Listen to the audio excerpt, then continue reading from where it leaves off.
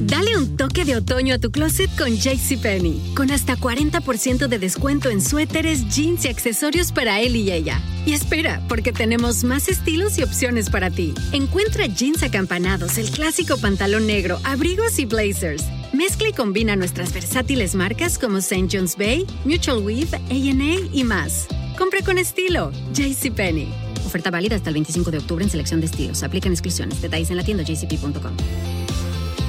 Da quando ho fatto Scam Italia mi rendo conto di avere una mega fetta di pubblico fra liceali, ma che ancora un po' mi sorprende e fa un sacco ridere perché io ho passato tutti gli anni del liceo a farmi il figo, super emancipato, maturo, impegnato, ma soprattutto a evitare i miei coetanei e le mie coetanee più o meno come la peste. E così la scuola stessa in realtà. Infatti a un certo punto non ci andavo più e mi sono fatto steccare 2 volte. Apro parentesi, regà, studiate, fidatevi a zio che le bocciature sono un accollo senza fine e senza senso. Voi crescete e rimanete là, bloccati, diventa una gabbia.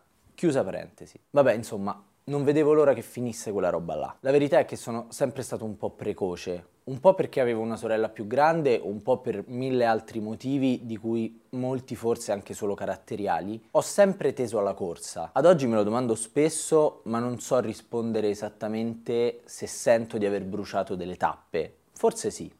Oppure forse semplicemente ho fatto un percorso diverso da quello che nella mia testa è schedato come percorso normale. Ho scopato presto, ho fatto coming out presto, ho fatto presto le mie prime serate, ho lavorato presto, sono scappato via di casa e andato a convivere presto. In realtà ho cominciato a convivere ancora prima, quando stavo ancora da mia madre. Cazzo, sono 6 anni che convivo. Ecco, fra le varie cose dette prima e fra tutte le cose che non condivido più con i liceali, questa è sicuramente la differenza più tipica e forte. Ovviamente è anche quella che desta maggiore curiosità e siccome nell'ultimo anno tutti e tutte ci siamo ritrovati a fare i conti con il tema della convivenza in tutti i sensi, anche io mi sono fermato a riflettere su quali spazi ho abitato, come e con chi. Per me andare a vivere fuori casa è stato un processo abbastanza naturale. Non è che ci sia stato proprio un momento in cui mi sono fermato e ho fatto la grande scelta. Ecco, non l'ho vissuto come un passo. Lo è stato, ovvio, è una roba rivoluzionaria, ma è avvenuta con estrema normalità. All'inizio ero un pischelletto qualunque appena maggiorenne che andava al liceo e iniziava a frequentare un ragazzo più grande. Ma questa è sempre stata la prassi. Altro mio topos è quello di tuffarmici a capofitto nelle relazioni. Sono ingordo, voglio tutto e subito. Non amo la misura in amore,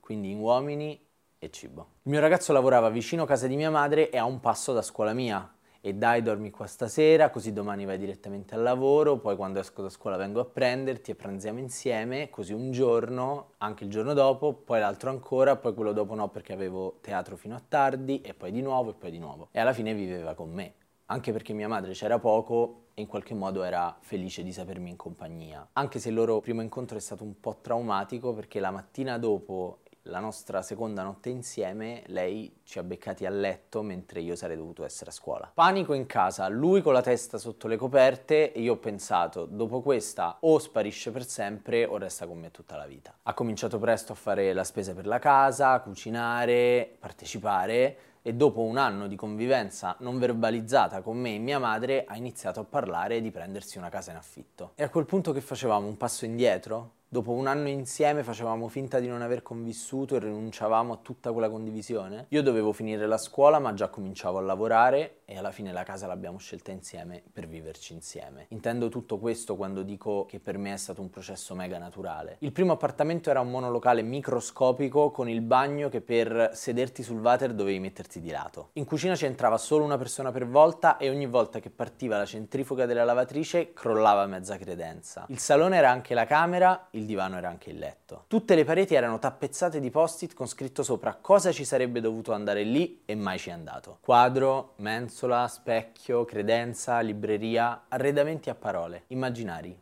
di carta. Vi giuro, è assurdo come l'amore scaldi tutto e possa farvi sentire a casa probabilmente anche in una caverna. Però a un certo punto anche basta e quindi la seconda casa l'abbiamo scelta trattandoci un po' meglio. E dopo quello che è successo nell'ultimo anno abbiamo un po' capito tutti e tutte quanto sia importante il luogo in cui viviamo, nei suoi spazi e nelle energie che li scaldano. Il lockdown di marzo 2020 ci ha sicuramente messo alla prova, in primo luogo come persone e poi ovviamente nelle nostre relazioni, no? Soprattutto rispetto alle persone con cui abbiamo vissuto o viviamo, che siano fidanzati, fidanzate, amicizie, genitori o gente random. Lo so che il lockdown per molte persone è invece stata una forma di convivenza forzata, una sorta di prigionia con persone non scelte. Per deformazione professionale ovviamente penso a tutte le donne vittime di violenza domestica oppure ai tanti pischelli o pischelle LGBT non dichiarate che si sono viste sottratte le proprie reti di supporto e costrette a vivere all day long con dei genitori spesso non molto piacevoli. Nel mio caso però, se non ci fosse stato il mio compagno, non so proprio come avrei fatto. E sono molto orgoglioso di come abbiamo affrontato l'anno e dei nostri risultati come coppia, ma anche come individui, che sono sempre risultati di coppia quando si cresce insieme. Anche questa volta ho pensato, dopo questa o sparisce per sempre o resta con me tutta la vita. Per forza di cose una situazione simile amplifica ogni cosa e ci costringe a stare con la parte più intima e profonda di noi stessi e di noi stesse,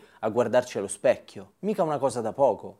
E se siamo tremendamente io e tremendamente te in questo spazio limitato, diventiamo più che mai uno specchio l'uno per l'altro. E qui per me si dimostra una grande verità della vita. Tanto più ci conosciamo e ci accettiamo, siamo in grado di controllare le nostre emozioni, tanto più ci riusciamo a relazionare meglio alle altre persone. Convivere in lockdown significa condividere tutto al 100%, anche ogni tempo e ogni spazio. Significa che neanche le emozioni escono di lì, mai. E che tutte le tensioni diventano elettriche e vanno sciolte con le mani. Dobbiamo chiederci quanto siamo disposti e disposte a metterci in gioco. Cercare di essere persone felici è un impegno che passa soprattutto per il modo in cui ci trattiamo, interiormente e vicendevolmente. Purtroppo, per fortuna, non possiamo prevedere eventi come una quarantena nazionale, né il modo in cui reagiremo, né possiamo colpevolizzarci per le condizioni in cui viviamo o giudicarci per come reagiamo. Però possiamo provare ad osservare le nostre reazioni mentre le cose le stiamo vivendo. Eventi così radicali ci mettono di fronte ai nostri bisogni, alle nostre paure, alle nostre debolezze, desideri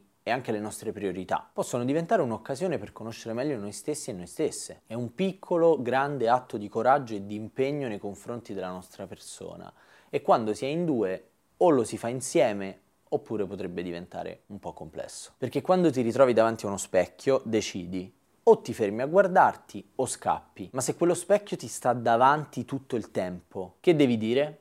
Chi lo sa? È un discorso di onestà e di presenza. Richiamarmi all'ordine e chiedermi di essere presente a me stesso, per esempio, per me ha significato smettere di farmi le canne e cercare di costruirmi una routine. Purtroppo, quando nella vita sei già entrato a contatto con cose come ansia e depressione, sai benissimo che quelle cose restano lì dietro l'angolo e potrebbero tornare a farsi risentire. Ho capito che non si può nasconderlo e bisogna accettarlo, anzi ascoltarlo. Fingere di non avere paure, disagi, fragilità, insicurezze non è mai una mossa vincente, anzi è proprio ciò che scatenerà l'ansia, perché l'ansia non è solo una stronza, è anche un campanello d'allarme, è un modo in cui il nostro corpo ci parla. Sì, i disturbi di questo tipo sono dei nemici, ma possono diventare anche degli alleati se impariamo a riconoscerli, gestirli, controllarne l'effetto su di noi. In me la pandemia ha risvegliato molte cose faticose e per certi versi mi ha indebolito, ma costringendomi a fare continuamente i conti con questo, per altri versi mi sono scoperto molto più forte di quanto potessi pensare. Certo, non avere più attacchi di panico è meglio,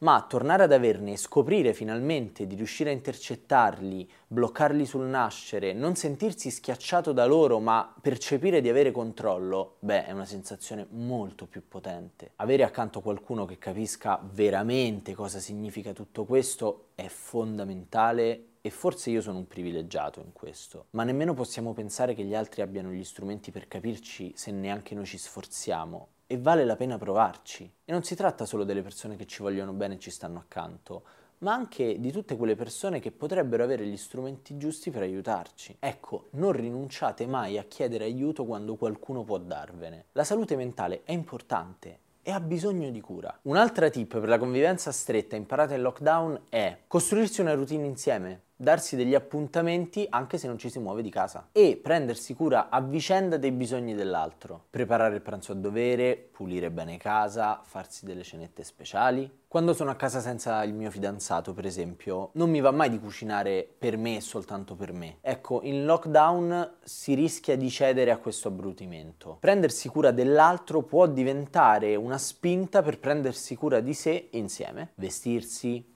truccarsi, organizzarsi gli spazi e gli orari di lavoro anche in smart working, rispettando gli orari e gli spazi dell'altro, è altrettanto importante. Fare attività insieme, nuove cose, portarsi altrove con l'immaginazione, prendersi momenti per parlare a lungo e scambiarsi sguardi sul come ci si sente, ascoltare il corpo, quando ha voglia di ballare o di scopare ogni ora o quando invece non ne ha quasi per niente. Ascolto, onestà, rispetto, ma soprattutto indiscutibile presenza sono piccoli impegni quotidiani per amare noi stessi, noi stesse e tutte le persone che scegliamo di avere accanto, senza paura di avere paura che ci paralizza, perché la paura invece è un motore prezioso ed è proprio nei momenti più difficili che scopriamo quali sono i nostri veri poteri.